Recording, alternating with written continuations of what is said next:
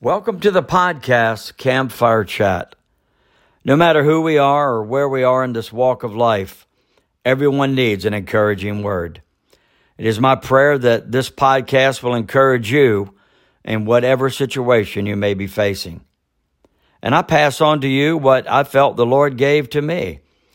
And it's been an inspiration to me many times, and I hope it will be to you as well. Truly, He knows all, sees all, and passes truth on to us with much love. We want to talk today about the title, Taste and See. You know, one thing I love in life is to eat.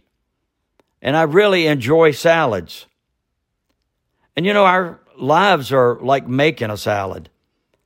We throw in the ingredients, we toss it up, mix it up. We then eat it, digest what we put in. We hope what we have put in will be good for us. We make choices. We throw in our own thoughts and concerns.